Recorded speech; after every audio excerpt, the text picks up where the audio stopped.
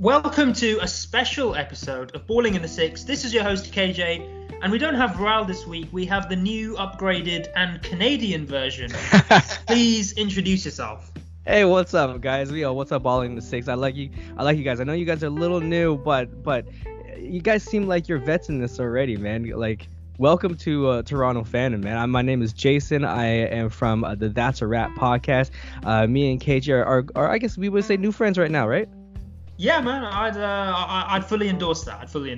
Perfect. But yeah, no, I mean, the That's a Rap, like, if once I I guess tweet this out, I want you guys to know, all the listeners of That's a Rap, like, these cats are cool. These Ball in the Six cats are cool. I like you guys. I like you just to shoot the, I don't know if we can swear here, but shoot the crap about the Raptors. That's just about acceptable, and I love when you say you swear. That's a very Canadian swear crap. So it's kind of level you guys have, and I still one of the things I love about the country. Anyway, we got some business to get down to. Last time we recorded was just before we played Portland game, and before that game, I do remember, and quoting myself, saying, if we win this game away in Portland, we will finally be able to recognize the 2019-20 Raptors as a serious contending force, at least for the Eastern Conference Finals. Mm-hmm. Jay, did this game show that? Well, the Portland game, when it comes to Portland, I feel like they're kind of underperforming a lot. So I think if there was any game that showed it, would have definitely been the Lakers game, where we were undermanned, everyone was kind of doubting them, and we go into LA, we go against a pretty healthy Lakers team with LeBron and AD, and then we kind of smacked them silly. Everybody kind of counted the Raptors out. So if there was any game that was there, I would definitely say the Lakers game. That Portland game was solidifying our I guess stance especially in that road trip, because like if you told me beforehand that we would get come out that road trip 3-2, I'd be kind of laughing at you, right? But yeah, that I feel like that road trip altogether solidified our place in the Eastern Conference. Yeah, but I mean, of course, you say a weakened, underperforming Portland team who've now recruited Carmelo Anthony. So last week, our Portland courtside correspondent Samuel Jeffries talked about how Melo, at least with the return of Dame, would help spacing, help rebounding, shooting. He had an off first game. He bounced back a little bit against the Bucks. Mm-hmm. Just relating to Portland, we go on a bit of a divergence for just a second. Melo was one of the players who some Toronto fans wanted. This was the season before we got Kawhi, I believe. But even in the off-season, we had a bit of cap space, I believe, and some people wanted Melo, as you know, that sort of superstar, the scorer who could come out of nothing. Yeah. What was your thoughts of that? Would he have been a decent addition to Toronto? Because he's not performing too badly with Blazers, admittedly on a very small sample size.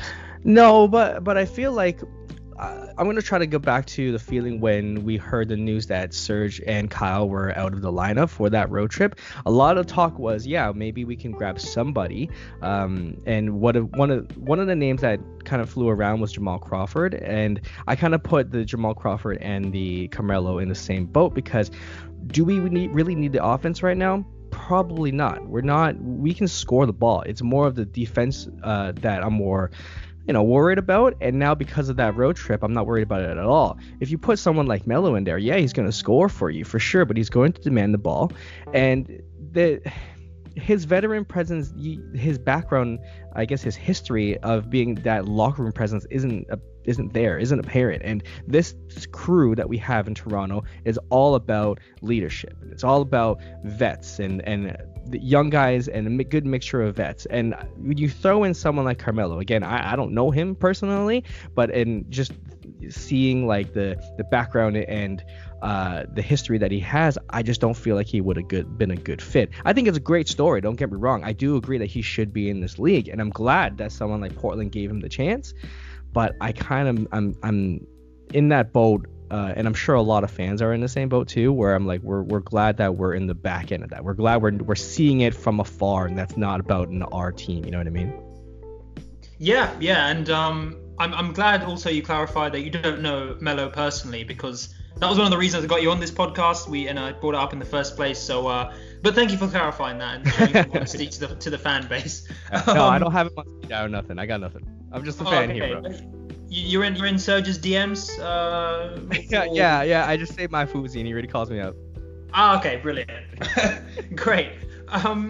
So yeah, as you said, that was a consolidation of a victory against Portland and sort of stamped down Toronto's credentials. We could have finished that road trip 4-1, which would have probably put us top of a lot of power rankings, whether it be at The Athletic, ESPN, or the like. But then we go to Dallas, and a certain Mr. Doncic pretty much suns us for the entire game. He hits the triple-double. Yeah, I had this.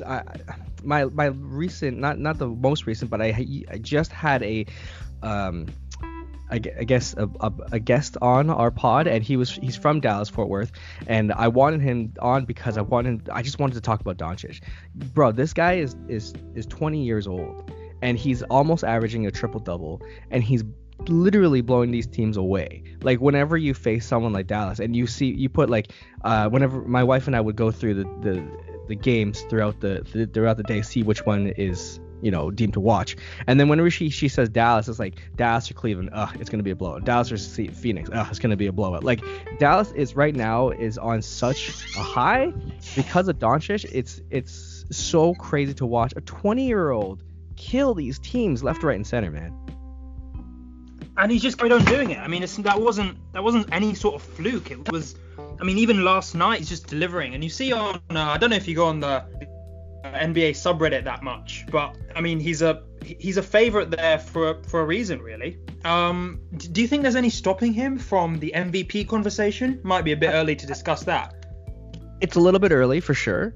But if Dallas keeps going up on these trends, and albeit they are blowing out teams that are sub, in not very good teams, I guess. If they are putting up these numbers against the Clippers, the Lakers, even the Boston or us, the Raptors, like, then you can talk about the MVP considerations. Right now, it's only like 14, 15 games in. It's a good story for sure, and Doncic is like, the price of admission all on his own. But I don't think he would be in the MVP category because you have dogs like, especially in the West, you have dogs like LeBron. You still got dogs like Westbrook, or not Westbrook, but Melo, Harden, and of course you got Giannis. So he's still a few games away, maybe. Like, let's see where we're at around the 60 game mark, and then we'll talk. All right. Well, Doncic actually. Well, I was discussing this with Samuel earlier, and there's sort of been a rise of the non-American, the non-Canadian, the non-North American, should I say, in the NBA. The likes of Embiid, Siakam, Doncic, and obviously that might be a mix, or that might be down to a mix of sort of Euroball, a focus on passing, a focus on sharing the ball in the development. Maybe a lot of playing other sports. I know Doncic, Siakam, they both played soccer. I'm saying in your language, they both played soccer as well. Do you think that will continue to see sort of the rise of the non-North American NBA player? That's a cool question. I was just having a conversation with my wife about, like, why do fans kind of gravitate towards NBA players, and one, I want to say it's because it's so close to, like, the fan base. Like, there's no border. In hockey, there's glass. In football or soccer, there's like a field and you can't get on the field. But for basketball, if you ran on the court, you can touch a player right there and then. And I also think that it's so accessible.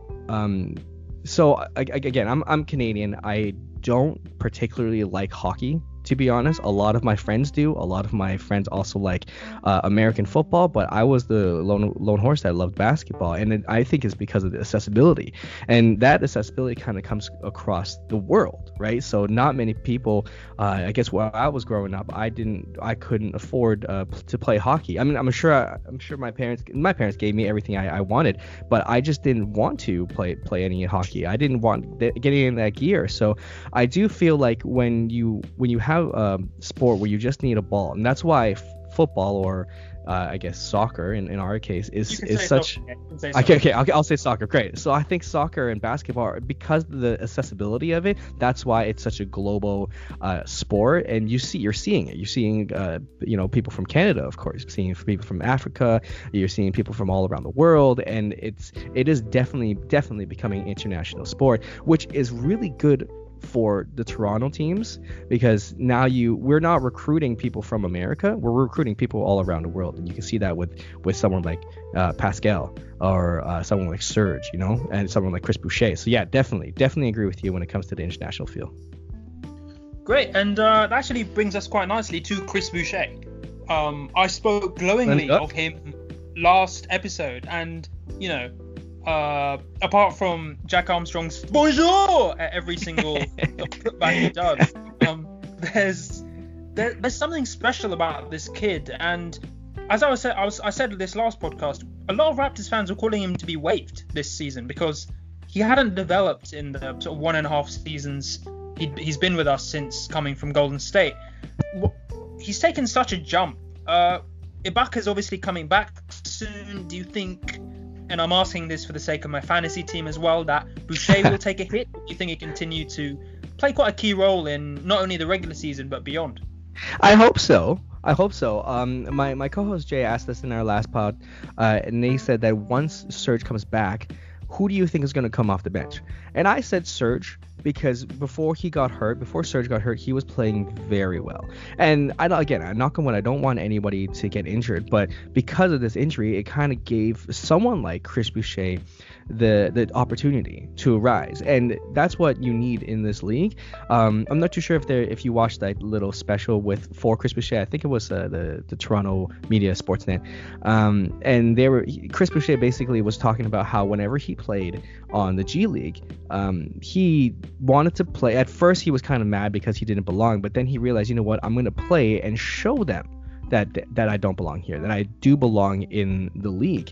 And then so I feel like Chris Boucher is taking a lot of people by surprise, but I don't feel like this is too surprising. He's the MVP of the G League. He's won a championship in the G League. He's won a championship with the NBA team, and now he finally has a chance, and he's relishing it, right? And that's all an NBA player needs. That's all anybody needs, just that opportunity. And for him, I'm glad he's taking that opportunity. Now, when Serge comes back, I guess that's a $1 million question, right? And that's why we're not getting paid millions, just like Nick Nurse. And he has a good problem to have.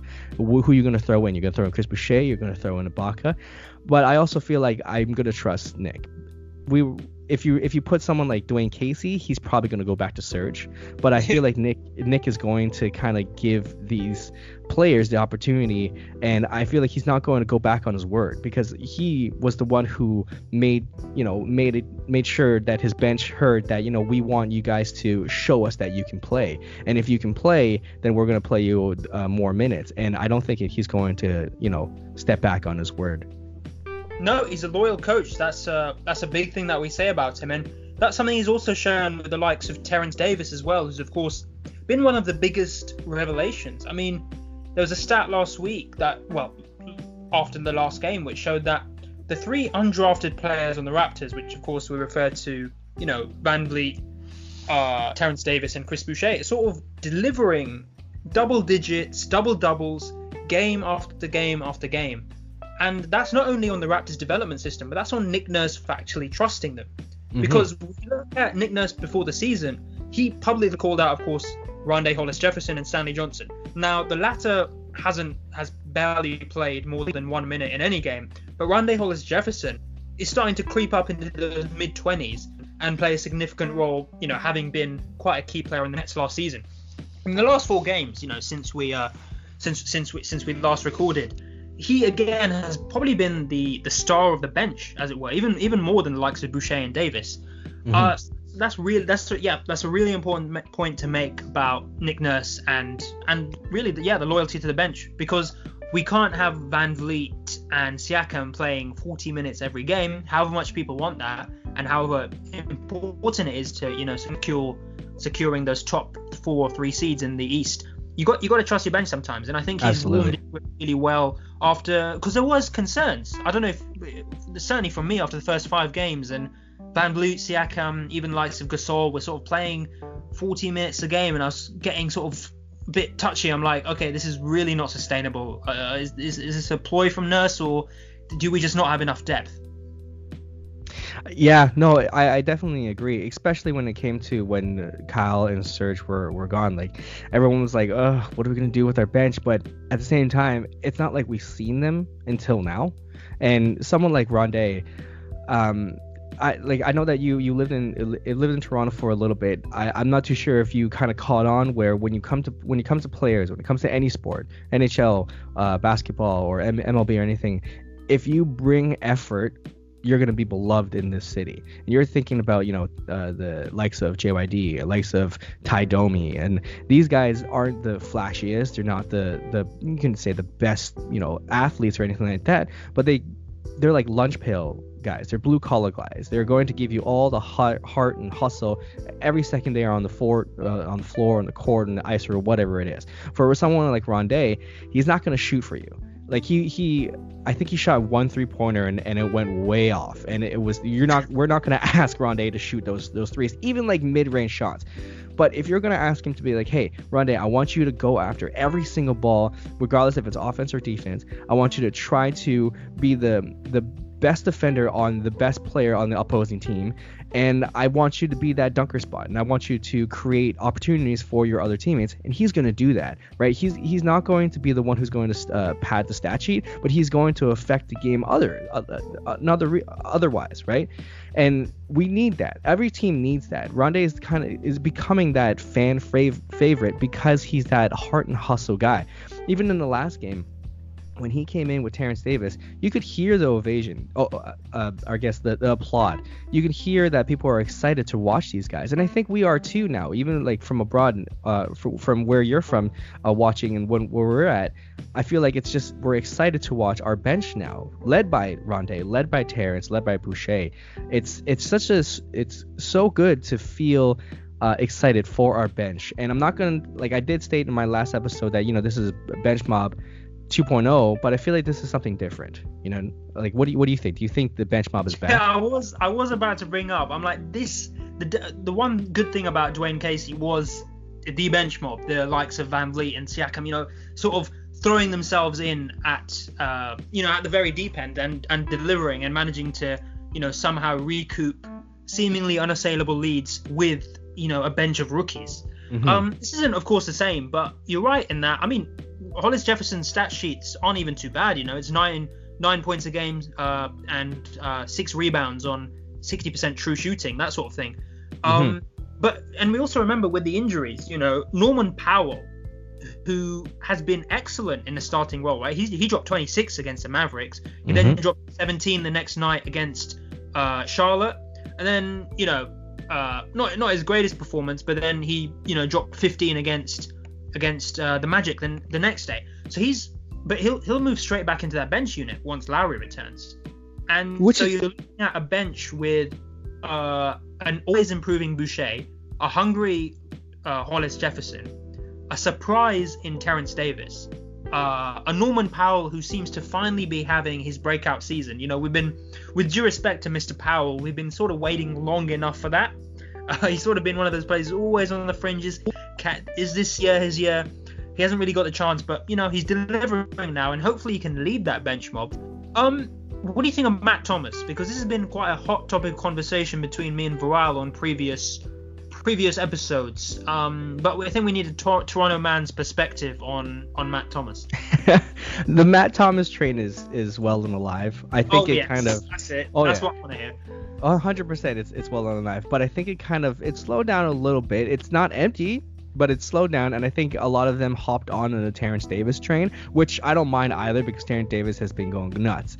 But for Matt Thomas, I feel like he's more of a situational player at this moment in his career because he is a rookie, but he did play professional in the EuroLeague. But for Matt Thomas, I feel like Nick Nurse wants to play him on certain, I guess, if you play someone like the Magic, they're long, they're lengthy, and they're fast. and someone like Matt Thomas isn't going to get as open as easily as if they were going to play the Knicks or something like that. For Matt Thomas, I feel like he still needs to prove that he can play defense. Obviously, he can shoot. His shot is Redick-like, but that's who we want him to be. He's not there yet. He's not going to be the one we're all going to focus on him shooting, him taking away over the game, but it's going to get there. And I'm glad that he's not just here for the 1 year trial. I'm glad he's here for 2 years, because he has the potential of being that Redick for us, to being that Korver for us. And we haven't had that. Obviously, we tried to have that with CJ Miles. That didn't work out very well. And if you're gonna ask for like a sniper for us, Matt Thomas is your guy.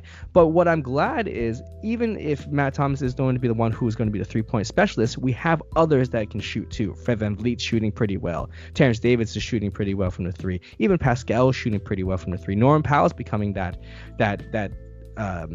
coming in with a good 3-point percentage. So I feel like the Matt Thomas train isn't going to go anywhere. It's just not, at full speed right now. No, that's fair. And you know what? Last episode, which you listened to, there was exact comparisons to Korver and to Redick. It's when and you're right about his being situational, because in those sort of playoff games, whether it could be against anyone now, but even against imagine us in a matchup against Boston. We can't buy a basket. They're playing fantastic interior defense, and you just bring on Matt Thomas for 5 or 10 minutes to snipe a couple of threes and change the momentum of the game. That's such a useful weapon to have, and it's a very low risk gamble, which is one thing into itself, because he's not on a high salary. He's not an integral part of the rotation. As you said, he's almost a three player, as it were. Matt Thomas is like the chess piece that you want to. You're not going for like the kill, but you're setting up for other things, right? If you throw in Matt Thomas at like the end of a game, let's say we're down by 1 or something like that. We just need a bucket, but you put in Matt Thomas, not so he's obviously going to be that threat there, but we're going to use him as a threat to get everyone else open, because eventually teams are going to scout, and they're going to scout for who other than Pascal and Fred, and whenever Kyle Lowry comes back, you throw in Matt Thomas, you're going to throw a wrench in their plans. So that's why it's so good to have a sniper on your team that you can throw in here and there situationally. Yeah, exactly.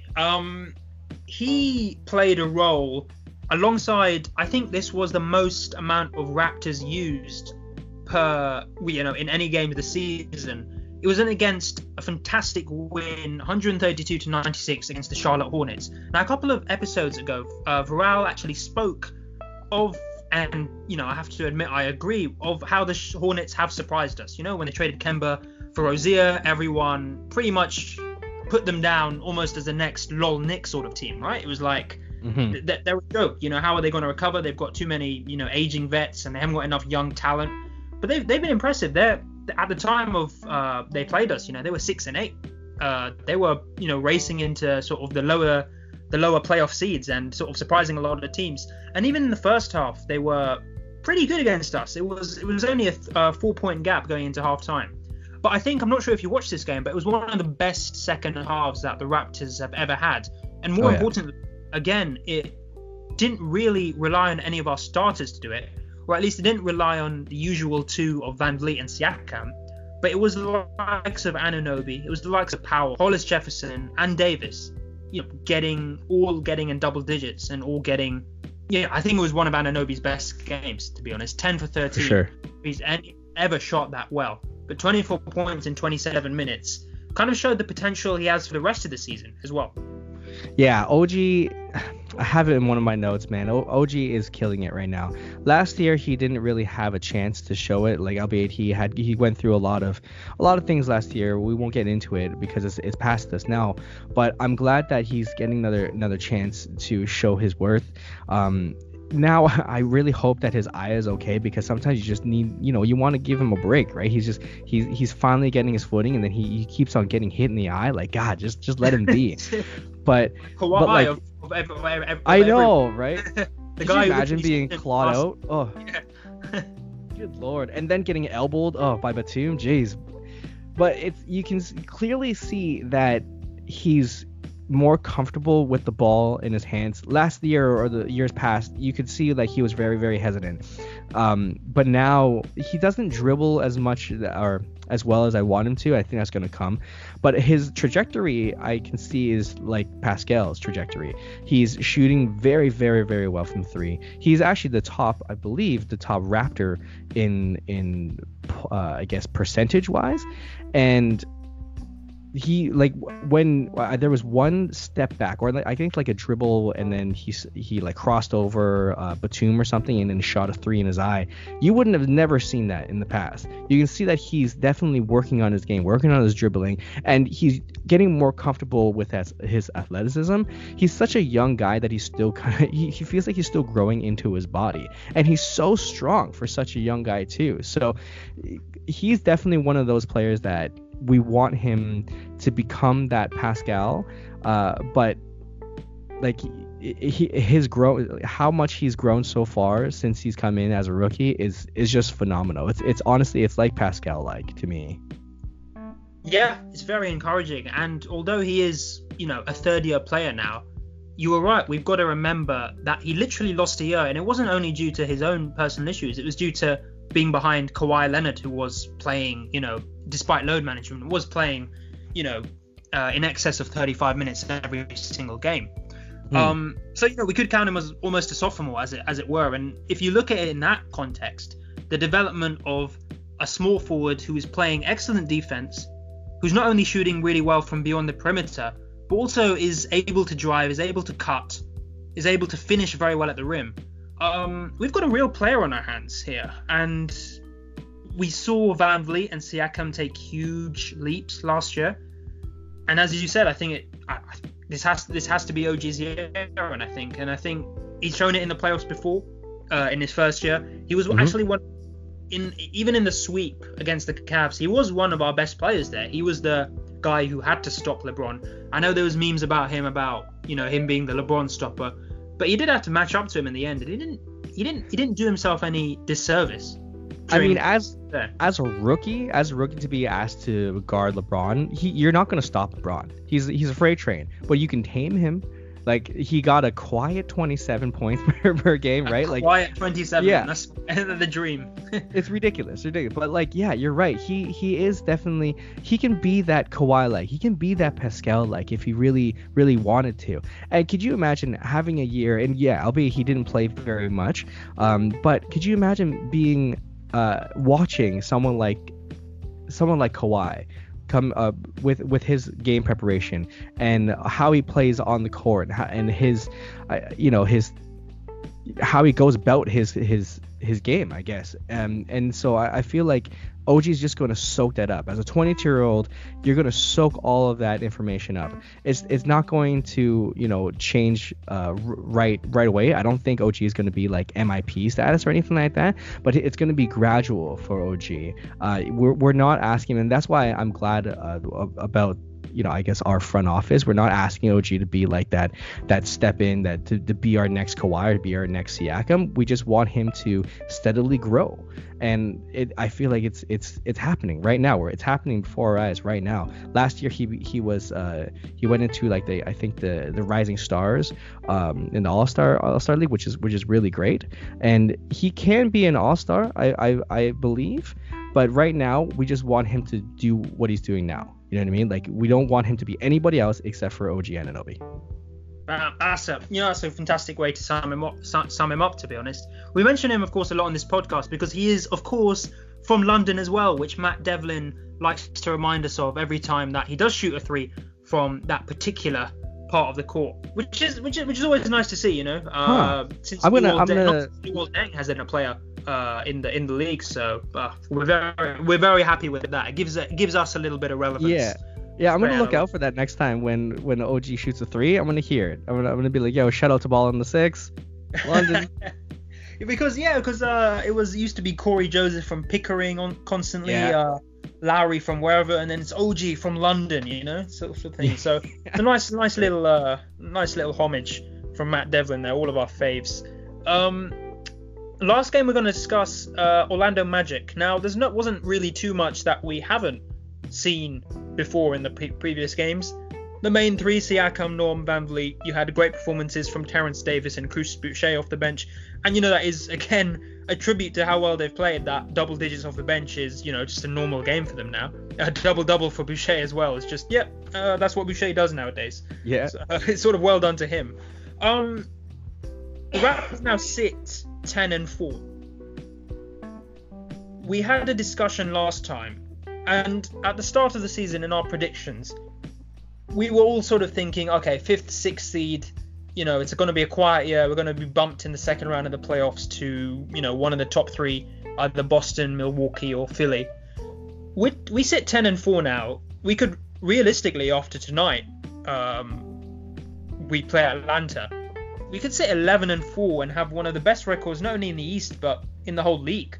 Are we still in that top tier of teams? Are we still with the Lakers, the Clippers, the Bostons?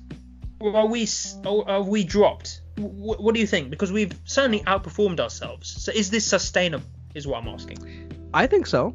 For sure. I mean, I feel like we had our hardest road trip so far, right? I don't think we're going back to the West until March, I believe. So we already got that out of our way. Our next stop is going to be Atlanta. We have a good game against the 76ers on Monday, but then it eases off a little bit, right? You get the Knicks and you get the Magic again. The Jazz are okay. The Heat's going to be a really good game, but I feel like the schedule is going to be easy on us from now on. And if we can capitalize on home court, because, we are undefeated right now and at home, and we have a really good, schedule coming up, I feel like it's sustainable. I honestly do. We are coming back with a couple of starters with Serge and Kyle. I don't see why not. Honestly, I really don't see why not. If when we first started that road trip, if one of the biggest thing is what is our bench going to do, now it's proved that now the problem now is how do you bring our starters back because our bench is playing so well? Like, I don't see what the problem is. You know what I mean? I don't see why it wouldn't be sustainable because our bench is playing very well. Our starters are playing very well. Our starters who were injured or who are injured were playing very well before they were injured. I think it's sustainable. I think we're up in at least the top 5, maybe top 7 of the league. I think we're better than the Heat. I think we can, depending on how the 76ers are going to play, if Ben Simmons can still shoot threes, I don't know. I doubt it. But I feel like we're up there. We're up there with the Milwaukee's and the 76ers. We beat the Lakers. Clippers are in a little they're on a tier of their own, to be honest. But no, I definitely do feel like we're up there, you know what I mean? For sure. And that, is probably one of the most beautiful notes of optimism to end what has been a wonderful collaborative episode on. Thank you so much for appearing on Balling in the Six. As is tradition for the podcast, we do keep it commuter length, as we like to say, sort of around half an hour or so, and we've done a wonderful job of that. So thanks for your contributions, for keeping it so real within such a short time. Really enjoyed having you on. Can you give the listeners one more reminder of your podcast and where they can find it? Absolutely. KJ, man, thank you so much for allowing me to be part, the inaugural guest of Balling in the Six. I'm sure you collaboration. It will go down. You guys got to get. I'll go down to ESPN. You're gonna get Stephen A. Smith next. But man, no, it's good, man. You can find our podcast, That's a Rap Podcast. It's a podcast for fans by fans. It's myself and 2 of my other co-hosts. I am more so of I'm honestly not a stats guy. I'm just a fan, man. Jay is a stats guy.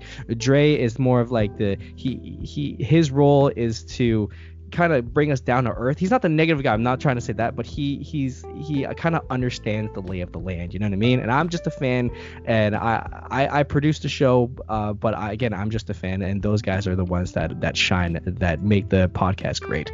But you can find us there. That's a Rap Podcast. Again, KJ, thank you so much for letting me, shoot the crap with you, man. Yeah, great, man, and I look forward, hopefully, whenever to jumping on yours as well, and seeing you 3 in action, So you guys, kind of podcasts like you guys really inspire us. So hey, man, thank you so much. All right, man, have a good one. Catch you later.